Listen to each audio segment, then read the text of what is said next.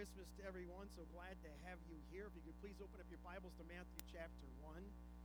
I like that Christmas isn't only about Jesus, but it's also about Christmas, about you and I, and what we're going to do too. Welcome to our Christmas Eve service. I always look forward to this time of year. This is one of my most favorite time is Christmas Eve service, with all the lights, with all the singing of the Christmas songs, because our focus really becomes Christocentric, really focuses down to Him and who He is, and I get a chance to really bring that forth in the message and stuff, so I'm always excited about that. We've been studying a theme here during these last several weeks called the storyline of Jesus, looking at the story of Christmas. We've been looking at the genealogy, or the family tree of Jesus, through Matthew chapter 1. And what I've liked about this, it's really interesting, it's learning more about the grace of God and how He worked. As we looked at Matthew chapter 1, including that family tree, we've seen some of the heroes of faith, but we also seen some broken and rebellious people. We saw some people who were murderers and prostitutes, but every type of person you can imagine were in there. And that's all good for us to see, because we realize to become part of the family of Jesus, it's not based on perfection. It's not based on performance, but it's based on faith. Amen? It's based on faith in Jesus Christ, and we need to remember that. We need to remember. I don't know about you, but have you ever been to a restaurant? Maybe you had a party of 6, and you go to the restaurant, and you sit down with your party, and you're all there, and the waiter or waitress comes, and they give you your menu, and you're looking over the menu, and after you decided what you're going to order, the waiter or waitress comes back and says, are you ready to order? You say, yes, but they don't have anything in their hand. I mean, they don't have a pad in their hand. They don't have that electronic device. Does that make you nervous? I don't know about you, but I look at that and say, oh, no. And they go around, they start taking the orders of all the people and all the things. Everyone's got their own thing they want. And they come to me, and if it's a steak place, I'll just say, well, I'll take a steak, but I want it medium well with a little pink. I'll take a baked potato with just butter, but some extra butter on the side. I'll take a salad, but I don't want any egg in the salad, with ranch dressing. Then I want unsweetened iced tea, but I like those little pink and those little yellow little sweeteners with it. And could you bring some rolls with that? We'll run out of rolls and stuff. And what do you think of that person getting all those orders right? All those 6 orders. It's not going to work. But it's amazing how it does. It seems like when I go to restaurants, those people that don't have anything, they always get the order right. It's the ones that write it all down seem like get all messed up for some reason. And maybe some of your waiters and waitresses, and you've got that down, you're able to remember. And it always amazes me when I get the order and it's right. I heard a story a long time ago about Paul Harvey. I remember he talked about it, and I had to go back on the internet to be reminded of the story, but it was a great story. It was an old man who walked along a pier, a dilapidated old pier on the eastern shore of Florida. Every Friday, he would carry a bucket of shrimp. He was white-haired, bushy eyebrows man, bent over, limped a little bit, and as he walked, every Friday night, the seagulls would come, and he would feed them the fish that he had. And he did this out of the gratitude of his heart. They had to go way back to October of 1942. It was Captain Eddie Rickenbacker. He was flying during World War II in a B-17, and he was going across the South Pacific on New Guinea to send a message to General Douglas MacArthur, but he got off course. As a result, they lost radio control. And they're running out of fuel, so they had to make a decision to land that plane in the ocean. So for the next 30 days, they were going to be in these little life rafts in the ocean. Their largest life raft being 9 foot by 5 foot, but the sharks in that ocean at that time were about 10 foot. So they fought in those 30 days, the wind, the waves, the heat, the sharks, but their biggest battle they had to fight was starvation. They said they had enough meals for about 8 days, and after time had run out, either because they used all the food or was ruined by the salt water, they didn't know what to do, so they needed a miracle. So they prayed for a miracle. And Rickenbacker tells this story. He says, one afternoon, while they're all in this little raft, one of the pilots named Cherry, he began to start a service. They sang a hymn of praise. They had a prayer, asking God for a miracle. God let a miracle come down. And says after they finished, there was a little bit of talk, a little bit of chatter, but they're all really tired and exhausted. And so Eddie Rickenbacker says, he pulled his hat down over his head to kind of shield it from the sun reflecting off the ocean, and he fell asleep. He says a little while later, he said, I woke from my sleep. He says, I didn't know how I knew it, but I knew it that there was a seagull that landed on top of my head. And he says, I looked, he says, I thought about this seagull. I said, there's a seagull there, and that seagull is a meal if I can only catch it.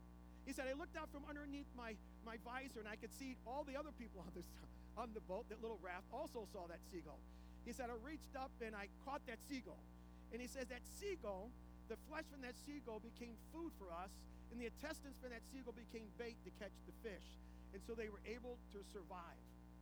So Eddie Rickenbacker, long after the war, long after he came home, every Friday night, he would take that bucket and walk down the pier, feeding those seagulls, because he never, ever wanted to forget about a seagull that kept him and his comrades alive. And you and I, in the same way, we must never forget what Christmas really means. We can never forget that. You know, we have all the stuff that we have at our Christmas tradition, and all those things are wonderful. It's great to have those, and I have those, and I love those. Maybe coming to Christmas Eve service, maybe that's one of your tradition, and that's wonderful and amazing to do that. But we have to remember what Christmas really means, right? We have to remember. I want to share 3 verses with you from the book of Matthew. It's a story in the birth of Jesus. If you have your outlines, hopefully you have them ready. 3 things we need to lock into our memory. And the first one is this: remember why Jesus came. It's so important to remember why he came. And verse 21, our first verse, really answers the question to that. Let's look at Matthew chapter 1, verse 21. It's our memory verse for this week. It says, who's she? Mary will give birth to a son, and you are to give him the name Jesus, because he will save his people from their sins. As you read the scriptures, you find out there are many reasons articulated for the coming of Jesus to the earth. I mean, John chapter 8 decries that Jesus came to destroy the works of the devil and to show us the glory of God. But he makes it very clear, in addition to those 2 things in this passage, the primary purpose for why Jesus came to this earth was to save us from our sins. Luke 19:10 says, for the Son of Man came to seek and save what was lost. So we all understand what sin is, don't we? I mean, if you understand your heart, you understand you're a sinner, right? All of us should, if you really understand your hearts. Sin is breaking the law of God. It's missing the mark. It's transgressing against God.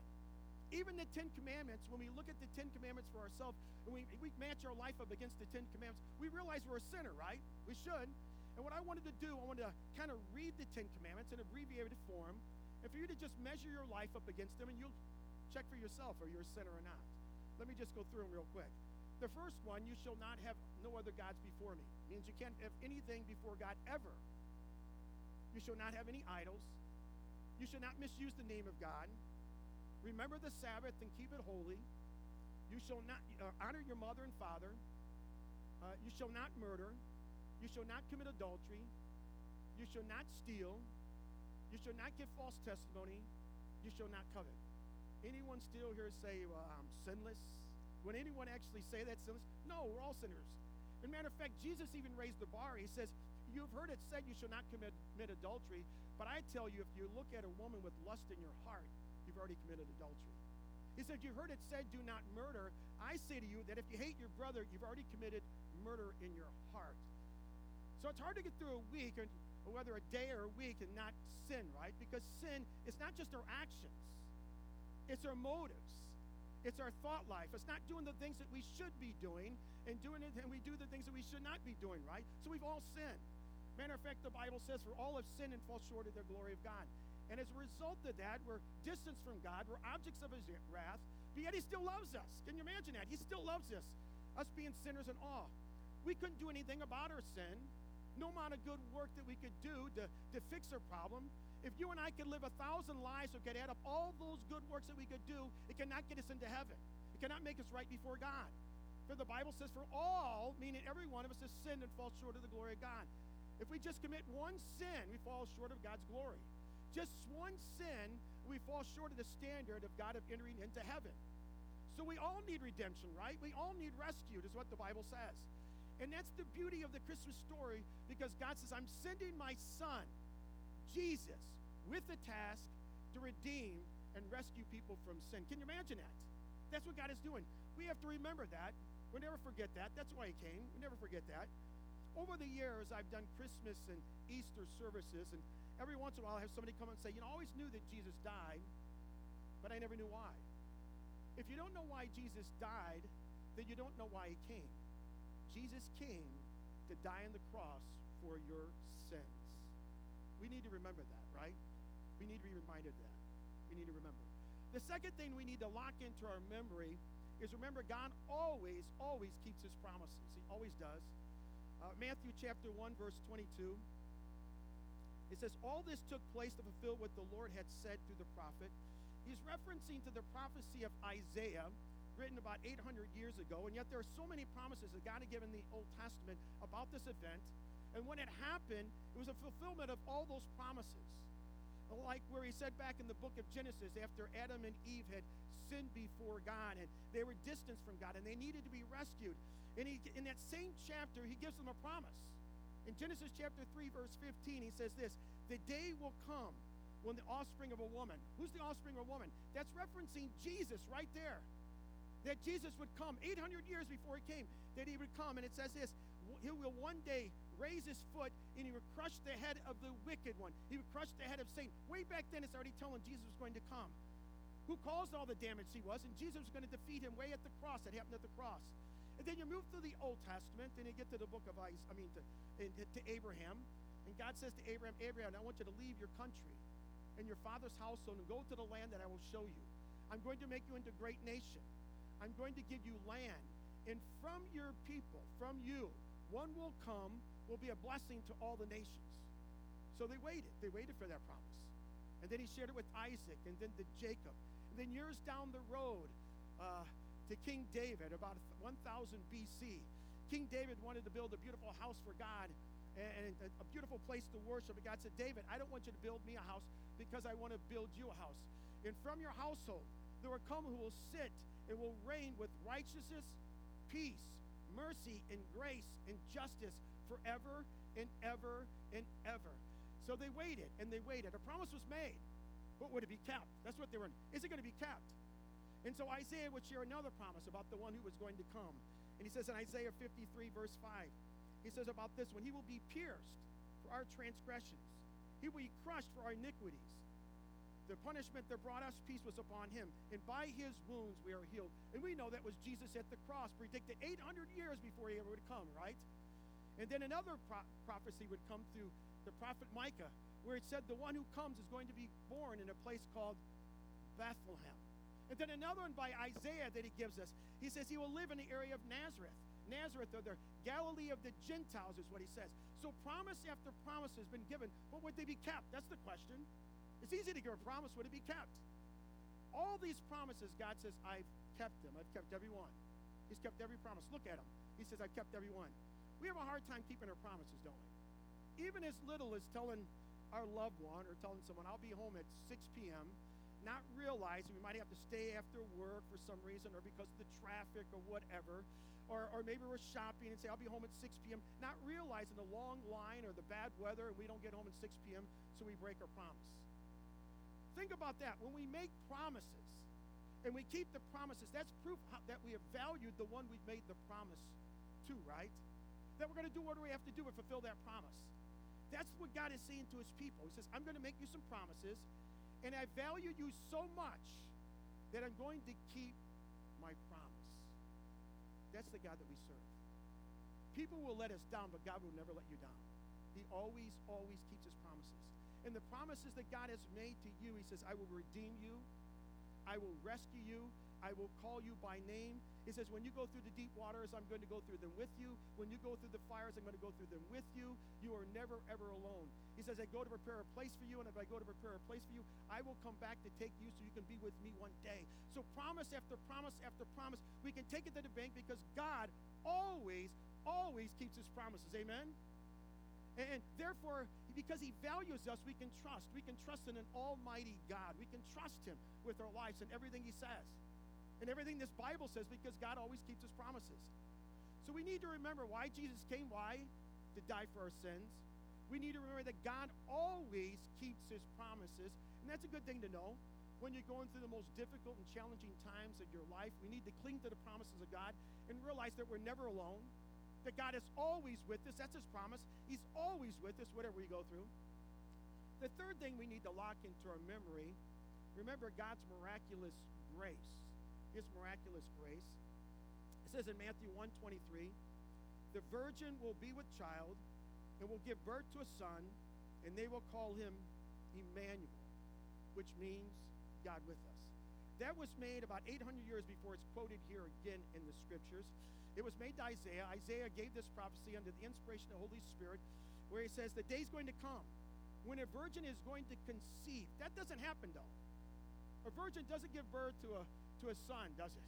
That's unusual, isn't it? But the Bible says the Holy Spirit overshadowed her. The Holy Spirit placed that baby inside of her, and she gave birth to a son, is what the Bible says.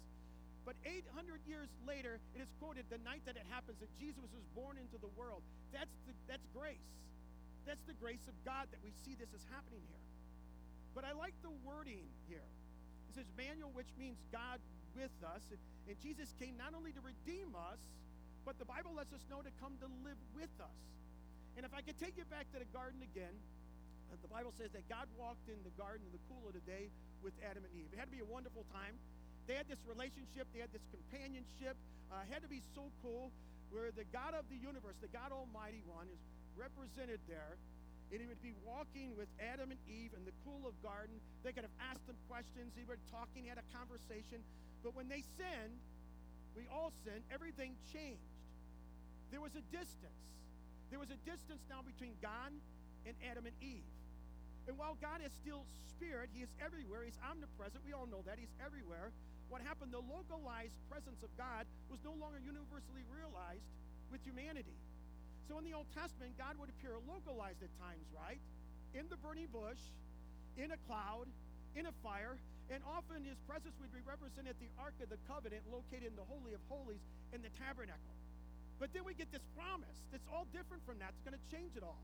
It says then when he comes, he's going to come live with us. Emmanuel, God with us. Jesus wrapped in human flesh in a body is what it's talking about. God in human flesh, the God-man. And he would grow and he would develop and he would perform miracles and he'd do things that only God could do. And he would say things that only God could say, like, your sins are forgiven. And to a man who's ever walked, take up your mat and walk. But Jesus was God. Jesus is God. And after 33 years of living on this life after his birth, he would go to the cross and he would die on the cross for our sins, for all of our sins, for your sins. And the Bible says he was buried and he rose again, right? He rose again. He came forth from the grave. And before he ascended into heaven, he had that little short ministry there for a while, but then he ascended into heaven. And then you look at this, you think, whatever happened to Emmanuel? God with us.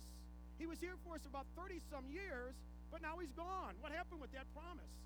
Well, the night before Jesus was crucified, he told to his disciples, I'm going to be leaving you now, but I'm going to send another of the same kind, of the same nature, the third person of the Trinity. He said he's going to live with you till the day of redemption. What happens after that? You and I leave here and we're with Jesus forever and ever and ever. So God keeps his promises.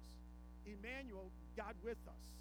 He's always with us, right? We need to be reminded of that great promise that God has given us, that what we have is a gift of God by his grace, his miraculous grace, his wonderful grace. There was a Christmas card that I saw on the internet, and I wanted to read it to you. Really kind of short. It says, little baby on the hay, soon there will be another day when nails will pierce your hands and feet as you provide sin's defeat.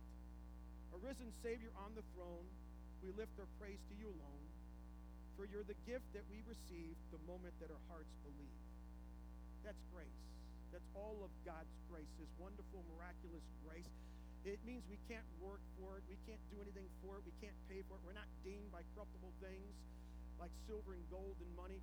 We're redeemed by the precious blood of Jesus. Amen. By the precious blood of Jesus, that God, we're so valuable. We are so valuable that God loves us so much that he would send his one and only son to die for us. Think about that. Would you send your child to die for someone else? But that's what God did for us. He sent his son, Jesus, to die for us. And how insulting it would be for us to say that we could earn our own salvation. That God, I don't need that the way you provided. I can do it some other way, and somehow I can attain to God. Or somehow we could add on to what Jesus couldn't do, or Jesus would add on what we couldn't do. How insulting that would be to God to say that to him. Is he says, no, we couldn't do nothing. It's all by his grace. God's grace is wonderful grace. It's a gift of God. It's eternal life that we have. Eternal life, not just eternal life, but with him forever and ever and ever. It's all by his grace. But this gift that God has given to us, it has to be received. The Bible says in John 1:12, yet to all who received him, to those who believed in his name, he gave the right to become children of God. That we just did not know about Jesus intellectually, that I know Jesus is the Son of God, and he died for me. The Bible says there has to be a time in our life where we reach out and we accept it, that we receive it by faith, and take it to be for mine. And the Apostle Paul says it so clearly. He says it in Romans chapter 10, he says, with the heart we believe, and with the mouth confession is made unto salvation or unto righteousness. In Romans chapter 10, verse 13, one of the most important, simplest verses, he says, for everyone who calls on the name of the Lord will be saved. Everyone who calls on the name of the Lord would be saved. To call on the name of the Lord simply means to say, God, I know I'm a sinner in need of a Savior. And that I believe that Jesus is the Son of God, that he's God. And I believe that Jesus Christ died on the cross for my sins. He paid for my sins completely. And right now, I accept him by faith. I receive him to my life by faith. I put my faith in the trust and finished work of Jesus. The Bible says that when we do that, everyone who calls on the name of the Lord will be saved. I like the certainty about that, don't you? The certainty that you will be saved. Wouldn't it be horrible to wake up every day wondering where I'm going to spend eternity? Have I done enough good things that outweighs my bad things? By the way, where did that come from anyway? But that's what most society believes, right? That if I do enough good things, they outweigh my bad things, or if I'm better than 50% of all the other people, that I'm going to get into heaven. But let me ask you a question. How good is good enough to get into heaven? The Bible says, for all have sinned and fall short of the glory of God, means we have to be perfect. And I don't know about you, but I know I'm not perfect. I've never met a perfect person besides Jesus. So we've all fallen short of the standard that God has given us.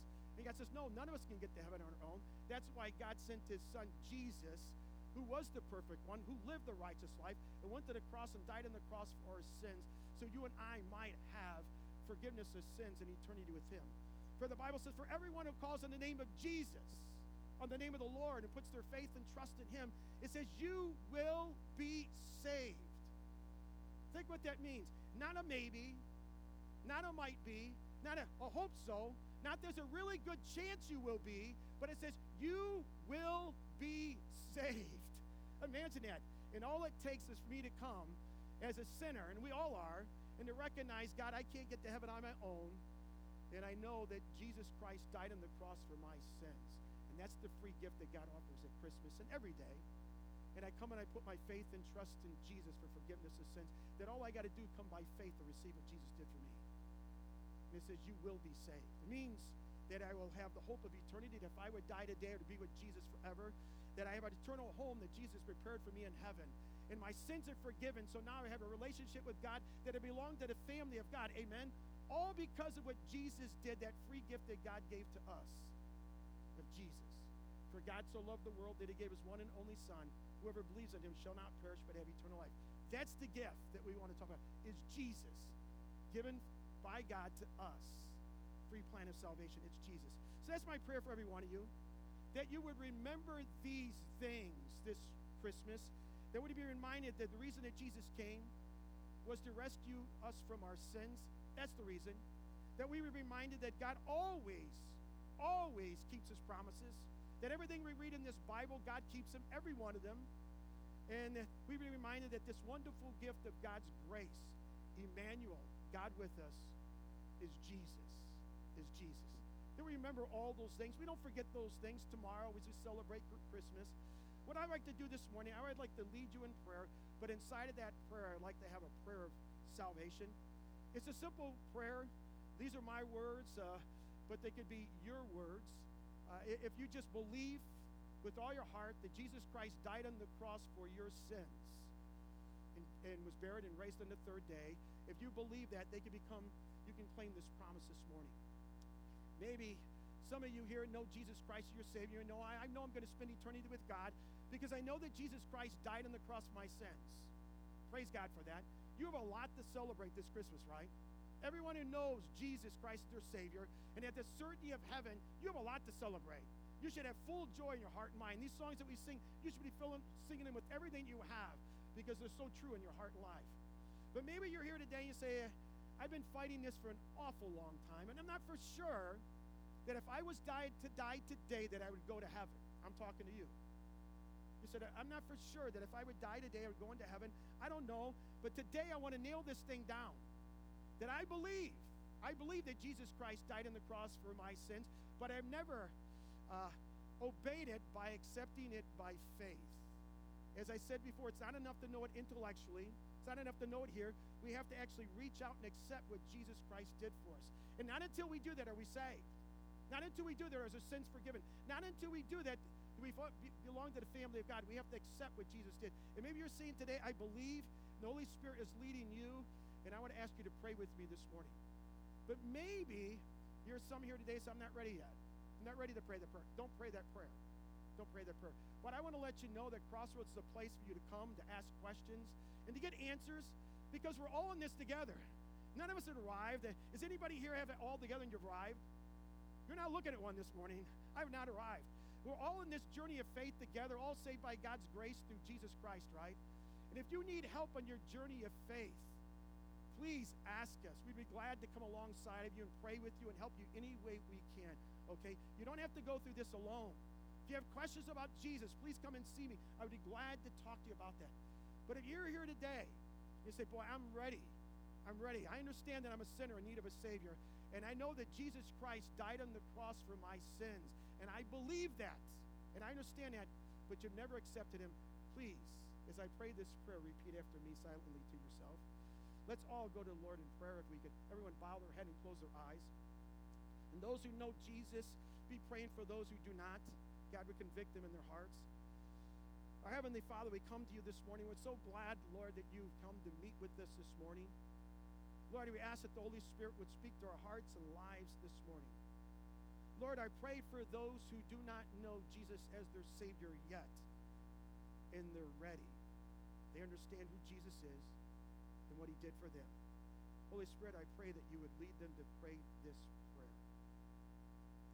Dear Lord, today I admit I'm a sinner and I need a Savior. Lord, today I admit my righteousness is not enough, that I'm broken and I need healing. Today I recognize that Jesus is God, that he's the Son of God, and that he died on the cross for my sins. Today, Lord, I want to receive that gift of Jesus dying for me. I want to accept that by faith and trust him as my Savior and Lord. Lord, I thank you so much for saving me, and I ask this in Jesus' name. Amen. If you prayed that prayer, I want to welcome to the family. And maybe you say, but I don't feel any different. It's not about feeling any different.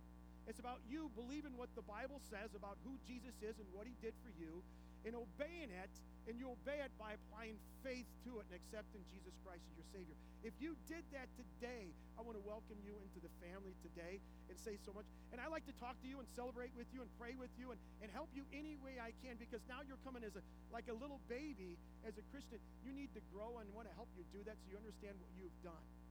But maybe you're here today, you're in that category where it says, I'm not ready yet. I'm not ready. That's okay. I would like to give you a gift right up here, this little book, More Than a Carpenter by Josh McDowell. What's so great about this book is I believe it will answer most of the questions that you have. And I would love to meet with you and go through this. If you're going to pick one of these up, please read it. Just don't grab it and say, I've had it on my bookshelf. Read it, because I believe it will help you. And even those who maybe have accepted Jesus Christ as your Savior this morning, I believe this book will help you to understand what you've done. It's a very important book to read, but I would love to meet with you and just talk with you about this so you can understand what you've done and help you to make that most important decision in your life. It's Jesus. It depends where you spend eternity is what you do with Jesus. To ignore him or reject him means you're going to spend an eternity apart from Jesus. To accept him by faith means you're spending eternity with him. So one day you're going to have to give an account, what did he do with Jesus? And I want to make sure that you know him without a shadow of a doubt. That you know for certainty that I'm going to heaven, because not based on your works, but based on his works on the cross. Amen? That you put your faith and trust. If you have any doubt whatsoever about you, I don't know if I'm going to heaven, please come and see me. I would love to talk to you and pick up one of these books. Amen?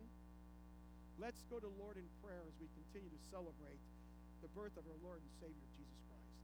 Let's pray. Lord, we praise you. We thank you so much. For God, you are an amazing and wonderful God. That, Lord, this is your story that we tell.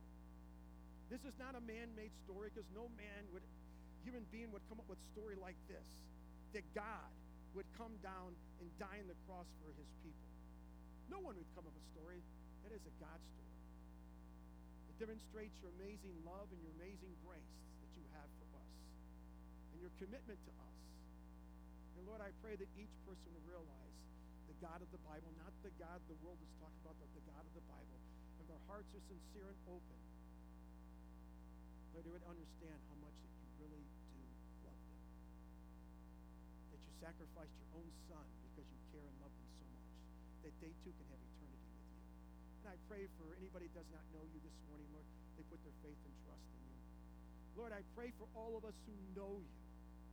Lord, we have every reason to celebrate this Christmas, and our hearts should be full of joy, jumping up and down joy, excitement, anticipation, and expectation because of what you so graciously did for each and every one of us, that you died on the cross for our sins.